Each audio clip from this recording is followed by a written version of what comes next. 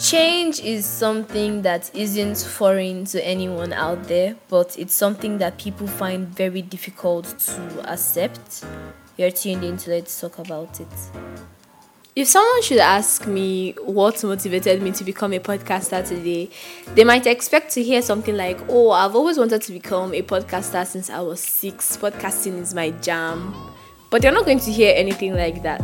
The truth is, I have no idea how I became a podcaster.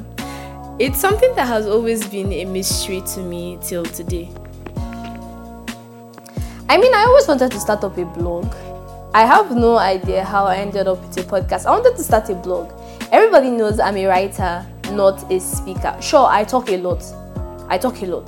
I have no problem with talking in public, but writing has always been my thing. Writing has always set me in a place of passion where I get to express myself and everything.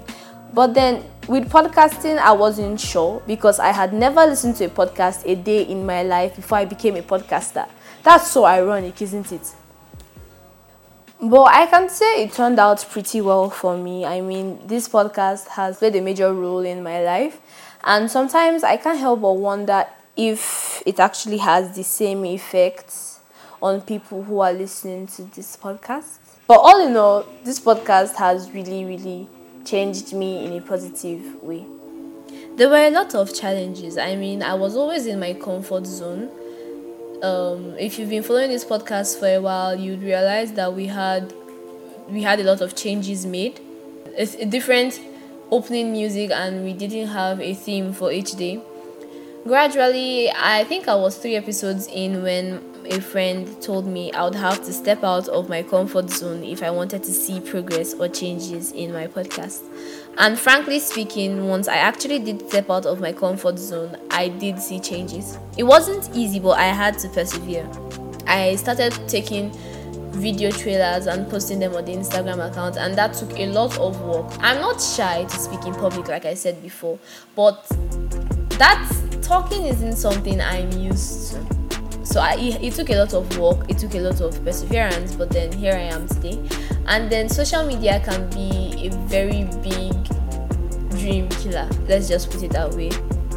When I first started off, I had about 20 followers on Instagram and subscribers weren't much and everything, so I thought the podcast wasn't going anywhere. And then it doesn't help when you're seeing the progress of others and you're looking at yours and asking, when will it get to this point?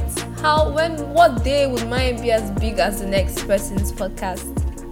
And it really did become a downer for me. Some days I really wanted to quit, and then some days I'm like, I'm just releasing this last episode. Wherever I stopped is where I stopped. I'm not releasing another episode. And then I tell myself, I owe it to myself to try.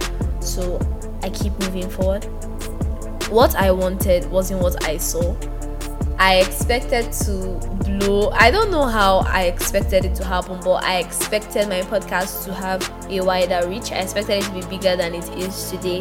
But the truth is, we've all heard that saying, when life gives you lemons, you make lemonade. But how many people actually believe? How many people actually take that saying to heart?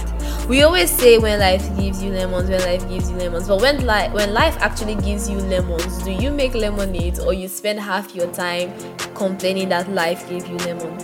I don't know if someone is actually getting what I'm saying here. I had to change, I had to adapt.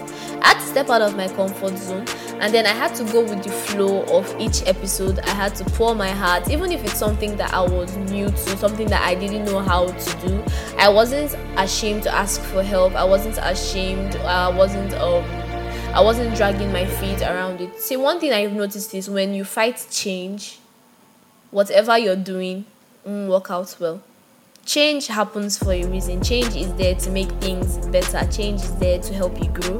So fighting change is simply stunting your growth. And then I basically learned a lot of lessons from this. Sometimes it's not what you want that you get, but you have to make the best out of whatsoever you get.